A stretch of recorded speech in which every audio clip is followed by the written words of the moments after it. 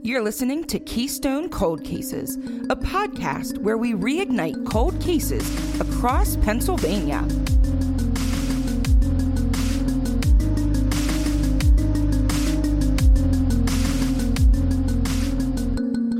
Hey, it's Chelsea. Hey, it's Grace. Hey, it's Sarah. And today we're going to take a look at an old case again. For some reason, I like going back to the 30s for cases, apparently. But we're going to take a look today at the case of Margaret Martin. In general, this case is considered to not have a ton of coverage because one of the major local newspapers had reporters on strike during the time of this missing persons investigation that then turned to a homicide. But as I kept on searching for more information, I found a lot of information. So many sources claimed that there was not a lot of information on this case, but I have found more on this case than some of the other cases we've done. So there are definitely blanks that are not filled in because it happened in 1938, but we're going to go ahead and dive into what we do know. So, like I said, we are talking today about Margaret Martin. She was known to be a smart young woman. She was described by friends and family as literally a living saint. Those words are quoted in just about every source that I found related to this case. And she was very firm in her beliefs as a Catholic. At only 19 years old, she truly had her entire life ahead of her. And at the time that she went missing and was eventually discovered, she was living in Kingston, PA, which is a town in Luzerne County, literally right across the Susquehanna from Wilkes-Barre. And you guys can feel free to critique the way I say Wilkes-Barre. I know there are like 15 different pronunciations. I always say Wilkes-Barre. I know there's Wilkes-Barre and Wilkes-Barre, and however you want to say it is fine. I am saying Wilkes-Barre. I know it's technically not the most accepted pronunciation, but it's just what comes out of my brain. So deal with it. That's how I say it. If it solidarity, sister. Chelsea shaking her head. I hear it like even people just in my family say it differently. So it's crazy. I know it's Wilkes-Barre, but I feel like so often Wilkes-Barre and Scranton get smushed together that it's too long, so I always take the second syllable out. So I always say like Wilkes-Barre Scranton instead of Wilkes-Barre and Scranton. So it's just linguistically it's called deletion, in case anybody cares. I care. But I'm gonna call it Wilkes-Barre. Anyway, so she was living in Kingston, PA, which is right across from Wilkes-Barre. She was the oldest of 4 children, and her father was a minor politician. It didn't say exactly what position he held. Did I say a minor position or minor politician? Politician. I don't know. I think my brain deleted it. Okay. Well, whatever I said before, I meant to say that he is a minor politician. So I'm not sure if that was like mayor or like a borough council or something, but his name was at least known in the area, in the town. She was described by friends as, quote, a shy, studious, friendly girl who had many friends. And she had just recently graduated from Wilkes-Barre Business College with honors in secretarial skills. And honestly, I feel like I wish we had something like that again.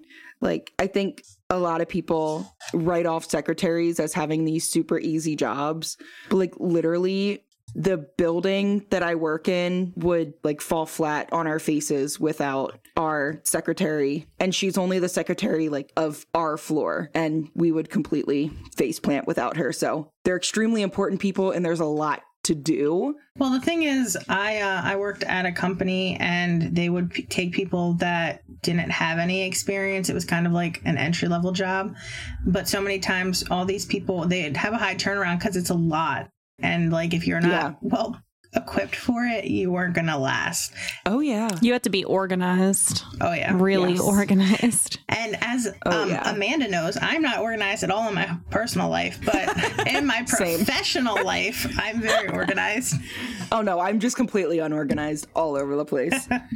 Just kidding to any of my supervisors. If you are listening, I'm super organized in everything. I have a really bad memory, so I have to be organized. Or like people are impressed with me sometimes, especially in my professional life, about how organized I am. I'm like, I have to.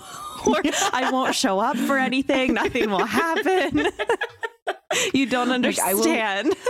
I will literally remain in bed all day with my dog. Yeah. If I am not organized. Exactly. That's hysterical. But anyway, so I never even knew that was something you could like go to a business college for. So I thought that was really cool. And she had graduated, like I said, with honors, top of her class. Very shortly after graduation, and this came as no surprise because of how well she did through school, she received a call from a man who wanted to set up an interview with her for a position. I found one article, and it was Wikipedia, which I know Wikipedia is better now than it used to be, but I'm always still a little like, about using it. But this was only on the Wikipedia, and it said that he had called because he was forming an insurance business and needed a secretary. Other sources just said that he called in need of a secretary. So not a super crazy detail, but still. Well, how did he know about her? We'll get there. Oh, okay. I go into a little bit more detail later, but basically he called the school and said like, hey, do you have any recent grads that would be good for a position like this? I see. Which, I mean, in the 1930s, 1940s, that would be how you'd get people's names. Sure. Because Indeed and LinkedIn weren't things at that point. So she did agree and set up an interview for December 17th, 1938 at Kingston Corners, which was really close to where she lived. And after she left for that interview, she was missing for 4 days. Her parents contacted police the next day due to this completely irregular behavior for her. She was never out late. She was never gone overnight without letting anybody know. The last that they knew, she was going to this interview. So there was no reason that, you know, after a short interview, she shouldn't be home. So definitely raised red flags to the parents. And because this was the late 30s and not the 90s, this was the first round of cops taking missing persons reports seriously. Because they weren't totally inundated with them yet. So they did actually send out a search party to try to find her. But as they were trying to find her, they were trying to follow some leads just to maybe narrow down a car she might be in or a person she might be with. So witnesses from the area of Kingston Corners, which again is where she was said to have been meeting him for this interview, did come forward to say that they saw a young woman who matched Margaret's description getting into a car with a man. In most sources, I found that the car was described as a dark sedan, but I did find one newspaper article that said it was a 1937 or 1938 model black. So it may have been a specific color in black or year with the 37 or 38, or it could have just been any dark sedan. They did not get any specifics about like a license plate or anything more detailed than that. And like, that's really not that suspicious, especially in the 30s. I mean, we've talked about this before, that you might notice people, but I notice a woman getting into a car days later. If I hear that someone went missing from that area, I'm not going to remember the license plate number that was on a vehicle. So, but I mean, I know we've talked about that before. This is so ignorant, but just I'm thinking since it's the 30s that license plates would just be like 27. I don't know that it was a double digit number, but it was probably a lot simpler than, what are they now? Like 7? It's what, 3 letters, 4 numbers? It's 7. Yep.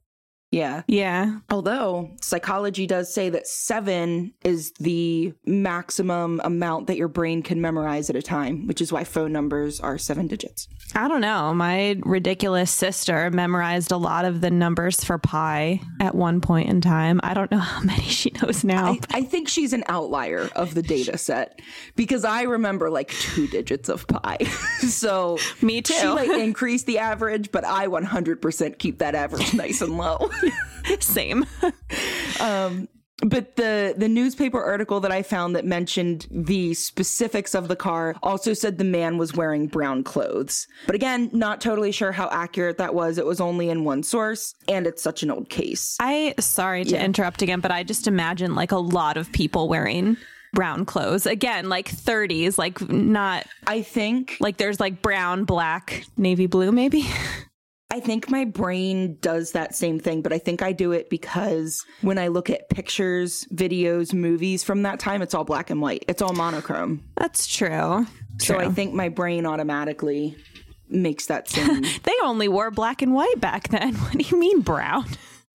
As a kid, I thought that was true. I have come to accept that it is not, but we did get a little bit more of a description on the man. He had sandy blonde hair, was in his late 20s to early 30s, was slightly overweight, and was smartly dressed. And I love the 30s because they used words like smart to describe attire, like just to say they looked really sharp. And I just love that. I think it's awesome. At one point in time, when she was considered missing for those 4 days that they were searching for her, one newspaper reported that there was a fear that she was involved in sex trafficking. But we did come to learn that that was not the case, although some of the theories get close to this. And there's a lot of theories that kind of go off on different tangents. So we'll talk about them then.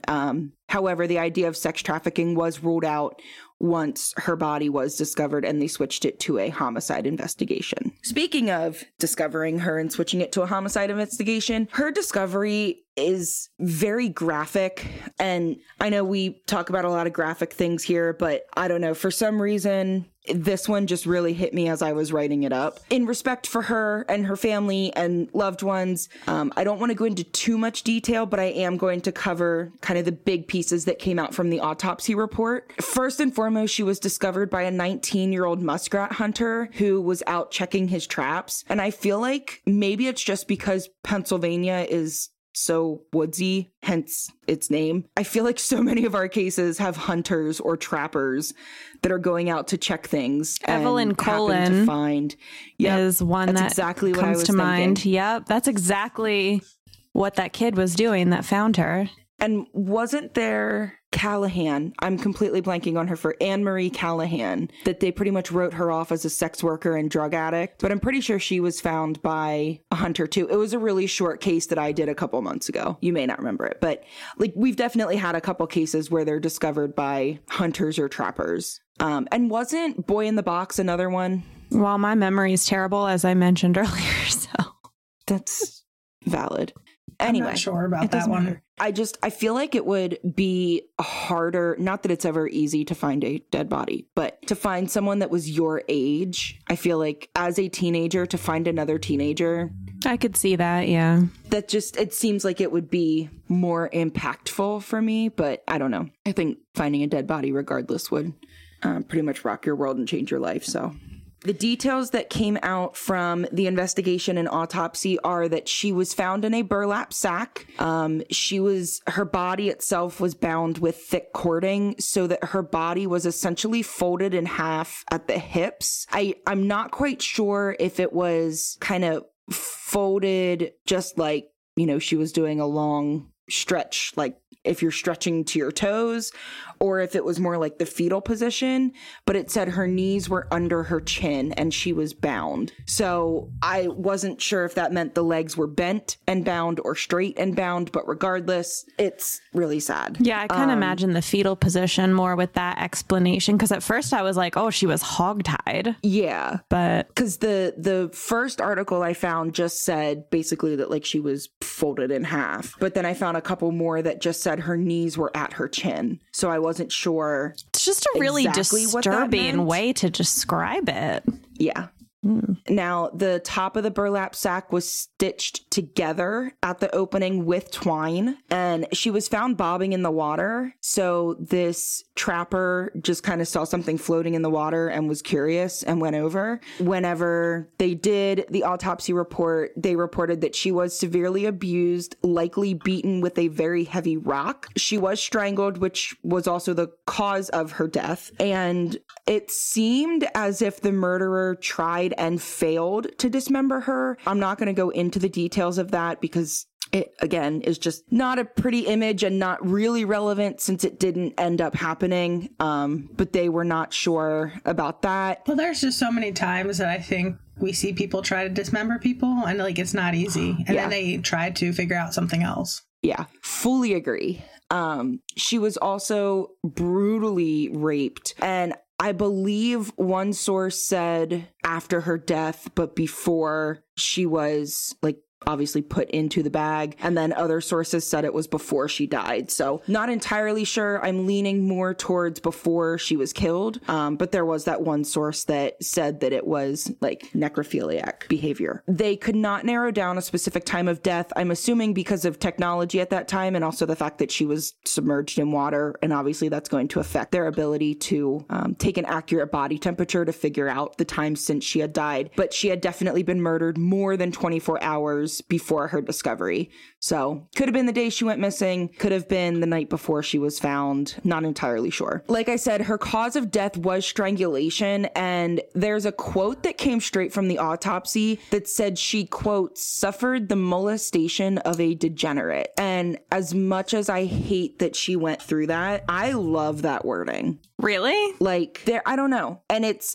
the linguist person in me that, like, rather than just saying she was raped, which is passive versus active voice, it's just saying like, oh, this happened to her. Using the phrase suffered the molestation of a degenerate is That's true.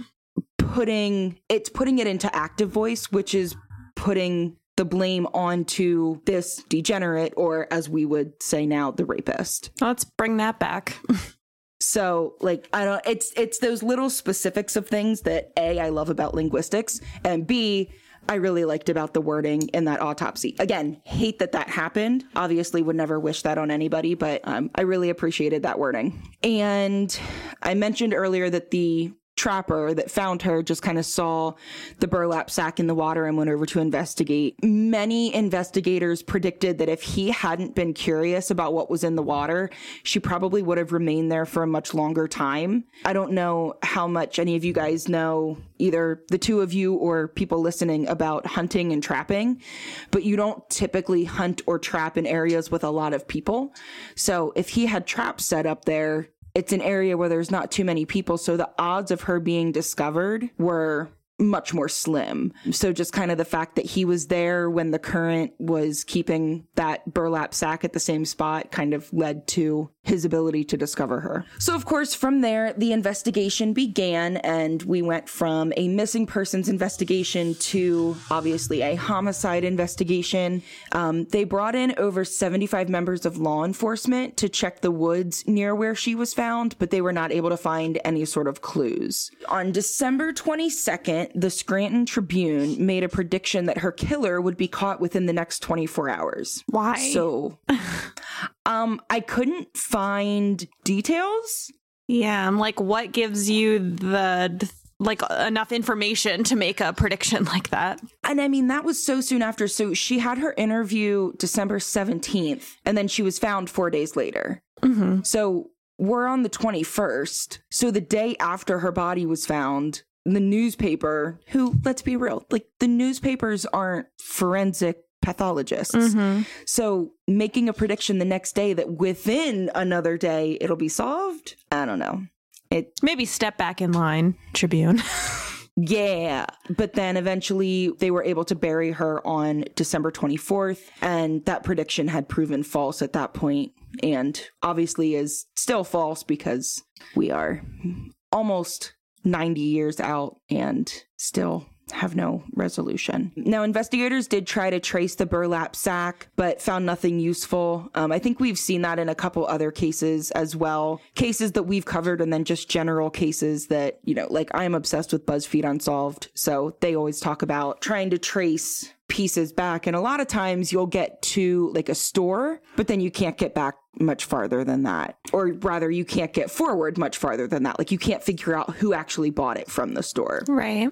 Because in the 30s, they didn't have credit card machines that could pull up purchases like that. I know, it's really shocking that they didn't have it in the 30s, but... Well, and they also had license plates that said like 36. So they were a little farther behind us. This is true. This is true. Now, they did search for tire tracks in the area, and despite finding nothing right at the scene where she was found, investigators did find evidence that led them to believe the killer had parked in a spot about 75 yards away from the stream, and then they likely carried the body or bag the rest of the way. So I don't know if that means they found tire tracks or they found something else. It didn't say what the evidence was, but just that there was evidence that the killer had parked in a spot about 75 yards away. That seems like a long way to drag or carry a body, doesn't it? I mean, maybe it's because I have no upper body strength, but I can't even imagine. I'm like, it just seems far. No? I mean, it very well could be that that's just where like the edge of the road is. Yeah. And if they wanted to find a way to dispose of the body quickly, putting it near water where animals are going to go, because obviously like living creatures need water, it might entice wildlife to erase evidence. Gotcha. So obviously it wasn't me because I wasn't born for many years. Really? It's really surprising. I know. Yeah, I'm not entirely sure, but that's kind of what I'm thinking, is that they probably just parked at the edge of a road where they knew there was water, could hear water, something like that. Sure. And it must not have been too crazy of a current. I mean, it's a creek, so it's not like it's, the Susquehanna or anything. It was a creek that led into the Susquehanna. If it was enough that after the body being there, only 75 yards from where the car would have been is where someone discovered the bag. It's not like there was a huge current that could have taken it, majorly downstream or anything like that. I see. Yeah. So I think that also leads into the idea that she had probably only been dead close to a day, just because the water may have moved it more, animals may have gotten to it more, things like that. Sure. So a tip eventually came in from someone who claimed to have heard the man who made the call for the job interview, like at a payphone, and someone was just sitting nearby and heard that conversation. She said that he was between 25 and 30 with sandy hair and used the adjectives neat and suave to describe him, which I also love. I love language in the 30s. It's great. Well, I'm just confused because it was a call. So how can she tell that? No, like she was in the same place where he made the call. Like it was a public payphone or something. Sorry, I was sitting there like, what? No, she's just really good at hearing voices and is like, that dude has blonde hair. I know it. That'd be a really weird superpower to have. Wow, he sounds suave and neat. Oh, I always, also just side note, I constantly mess up the word suave because I went to high school with a guy whose last name is Save, but it's spelled the same way. So every time I go to say the word suave, I feel like I'm saying it wrong because he also had like a very common name in our school. I'm not going to give his first name, but like he went by his last name. And he was a pretty big athlete in multiple sports. So, like, we heard his name constantly. So every time I see the word suave, I'm like, don't say Save, don't say Save.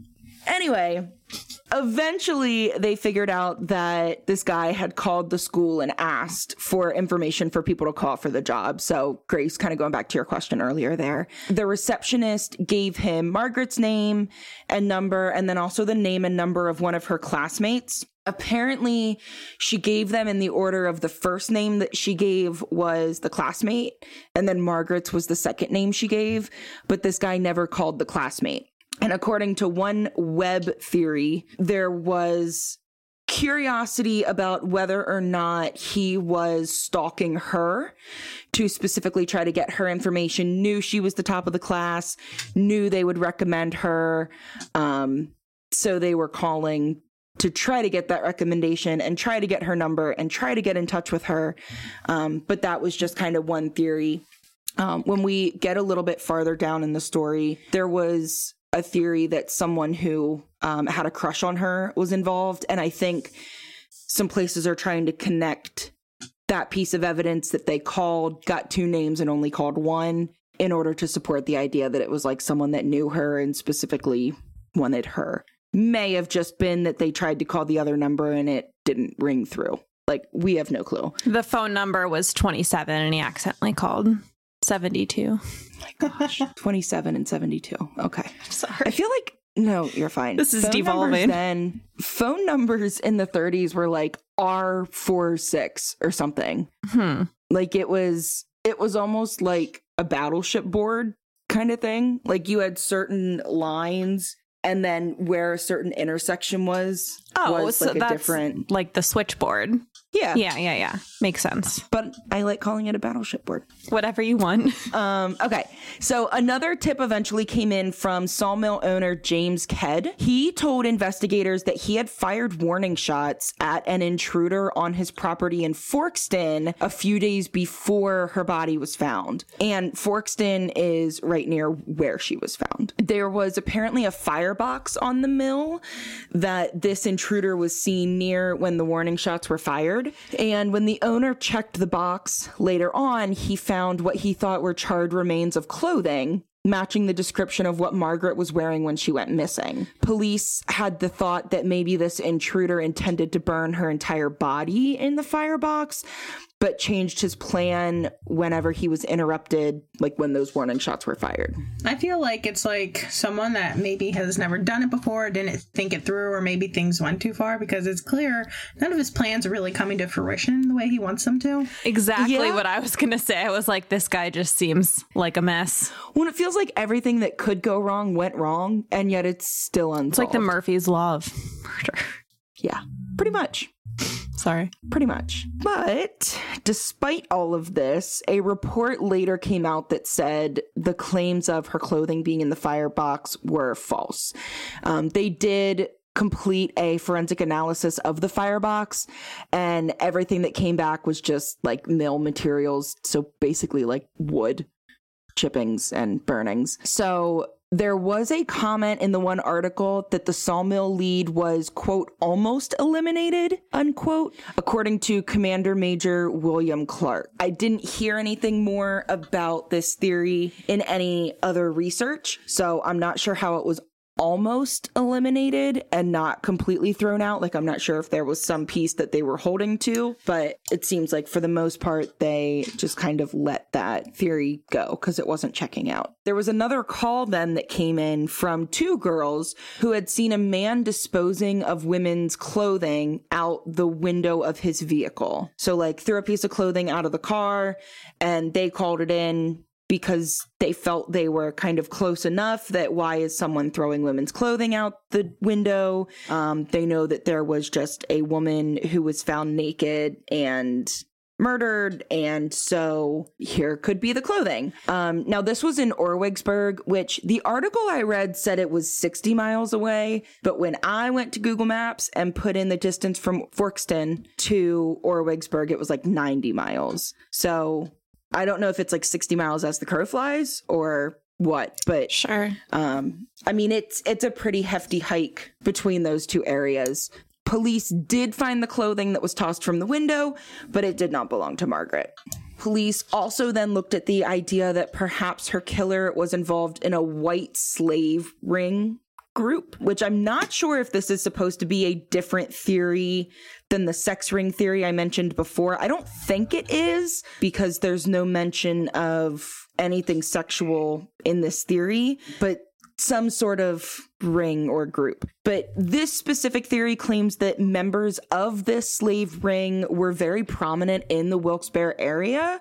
Allegedly, the members of this ring would lure young women with jobs, and then the members would turn violent if the women didn't go along with the jobs. And I guess based on some of her injuries, there was a possibility that she was tortured before being killed. And I think that's kind of where some of the details of maybe they attempted to dismember her, maybe they didn't attempt it, maybe it was just torture, maybe attempting to dismember her was the torture. I'm not sure what all of those... Oh, I hate to think about that. Yeah, I mean, like, we need Elena Urquhart here to actually look at the autopsy report and decide what the different pieces mean, but we can't afford her, so you're stuck with us. Anyway, they thought that maybe she had been tortured, but as we often see in these kind of theories, there was no proof, so police couldn't put any weight behind it. And I want to add a little caveat here. Just because there is not proof of somebody being taken into some sort of ring doesn't mean it's not happening. It just means that police can't legally pursue anything. So there were some, I don't even know if I want to use the term formal investigations, but there were a couple people that were questioned. There was a local teenager that I mentioned earlier who was known to have had a crush on Margaret, who was questioned. And I think that's kind of where that theory of, was it someone that knew that they would get her number if they called the college, or was it a stalker? Like, I think that all kind of comes into the thought with having interviewed this, kid that had a crush on her, but nothing ever came of that. He was completely, what's the word I want to use? Cleared.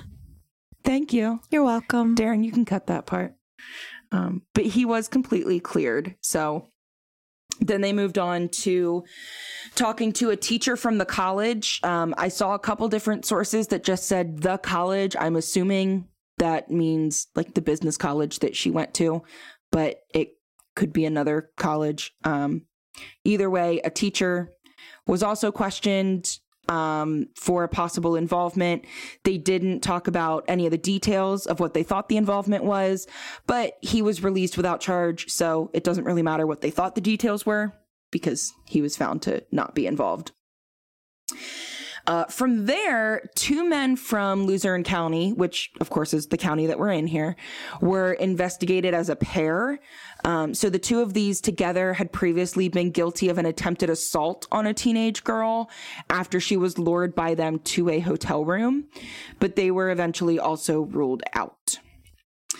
There was one other article that mentioned some really generic suspects or persons of interest or whatever you want to call them from the public eye. And some of those were a mortician from Wyoming County, which is the county that her body was found in. The son of a businessman who had left the area shortly after her murder. I just realized I wrote that funny on my notes. The son had left the area. The businessman was still in the area. And also a local assistant pastor who very shortly after this had been asked to leave his position. Couldn't find which church. Again, doesn't really matter because the lead didn't go anywhere. But those were just some rumblings I heard. And I don't know how much of that is just small town Pennsylvania, 1938. We're going to accuse all the people that have ever made us feel kind of creepy sort of situation, or if there was more weight behind these allegations. For all I know, these were essentially like Facebook comments on a Penn Live article. Sure. There were multiple investigators who felt that in order for this murder to have taken place, the perpetrator would have had to have known the area's terrain. Like I talked about before, they stopped at a spot, again, that I kind of assume is just the side of a road, and then they walked the rest of the way to the water. But knowing that it would be an area that a lot of people didn't go, knowing the water would be there, those sorts of things, they were convinced it had to be a local. More recently, though, the opposite has been theorized, saying that she was likely killed by a non-local serial killer. So I thought that was an interesting theory. I tried to look up potential serial killers that were known to have been killing during that time frame that may have overlapped Pennsylvania, and the list would have made this episode significantly longer. So if you are incredibly curious about that, you can Google it, and we will gladly welcome conversation on the page, but I'm not going to spend 15 minutes talking about that because there were a lot of options there. None of them were like super big names that I recognize though. So, but I guess most of the big names we recognize are from like 60s, 70s, 80s. But there were a bunch of different names that popped up. I had to look up like Albert Fish real quick, just because I know he was active in like the late 20s and 30s, but he died a couple years before this. And I mean, he wasn't necessarily in that area, but on the East Coast. So I just had to check. Yeah. And he mainly targeted young boys as well.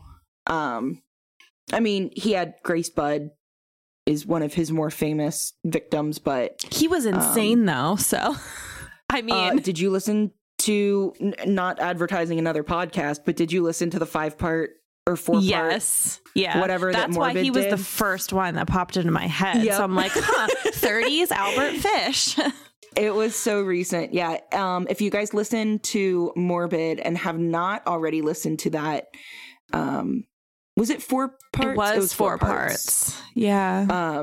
It's a brutal 4 parts, but it is so fascinating and so well researched. And if you don't listen to Morbid, go listen to it anyway. Do it. I had another thought and it just completely flew out of my brain. Sorry, Albert Fish will do that. That's accurate.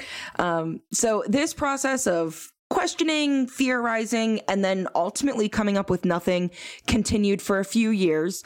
But then in September of 1942, we had a confession. So Orban Taylor, a 21-year-old, he was 21 when he came forward in 42. So he would have been 18 when Margaret was killed. From New York, admitted to having murdered Margaret. Now, as far as where he was from, some sources said Scranton, New York, and then some sources said New York City. So I don't know if maybe he was from Scranton, PA, but was living in New York City at the time. And one of the sources that said Scranton, New York was just confused. I'm not 100% sure on that, but many sources did say New York City or at least New York State. So regardless, this person that confessed was at the time living in New York City, and he admitted to having murdered her. He said that he knew her from time he had spent in Wilkes-Barre, in the Wilkes-Barre area, when Margaret had attended school there, which again is why I say maybe he lived in Scranton, PA, because that is fairly close. But after 10 hours of questioning, it was found to be a false confession and the case went cold again. However, during this false confession, he did accurately confess to multiple other things. So he really was guilty of some things, and he was arrested after all, just not for this particular case. So not other murders.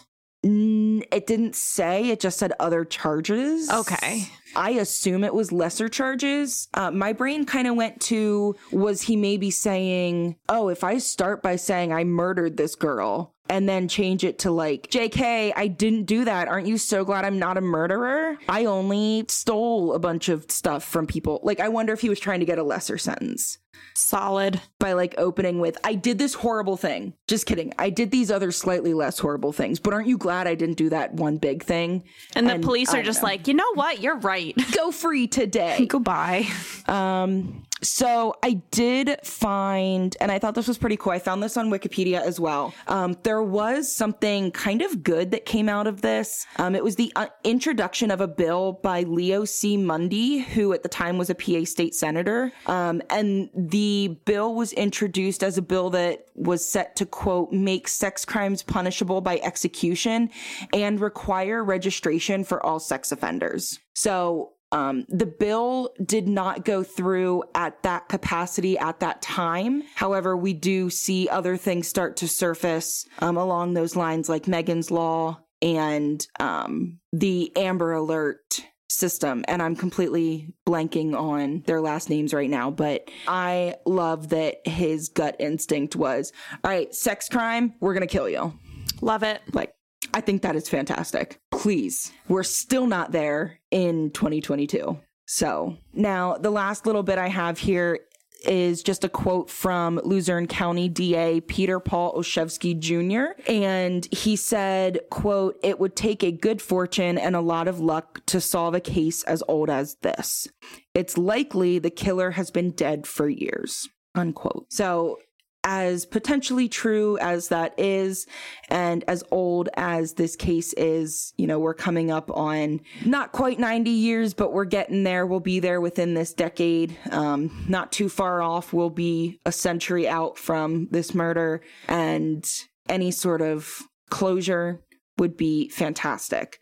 That being said, my grandmother remembers things from growing up in the late 30s and early 40s. So if anybody out there listening does have grandparents, older relatives, relatives of friends that were in that area at that time, ask them to share their stories about this. And if you hear anything worthwhile, there was no specific contact information for this case, but you can always contact PA Crime Stoppers. You can always contact local state police, or you can always contact us and we can forward that information on. That's all we have for this episode of the Keystone Cold Cases podcast. Please remember never to reach out to family or friends of the victims, only to law enforcement if you have any tips. This episode was researched and hosted by me, Sarah. Find all of our sources, social media connections, and contact information at kccpod.com. Theme music and production assistance from Darren Makins. Join us again next week for another case to sleuth out.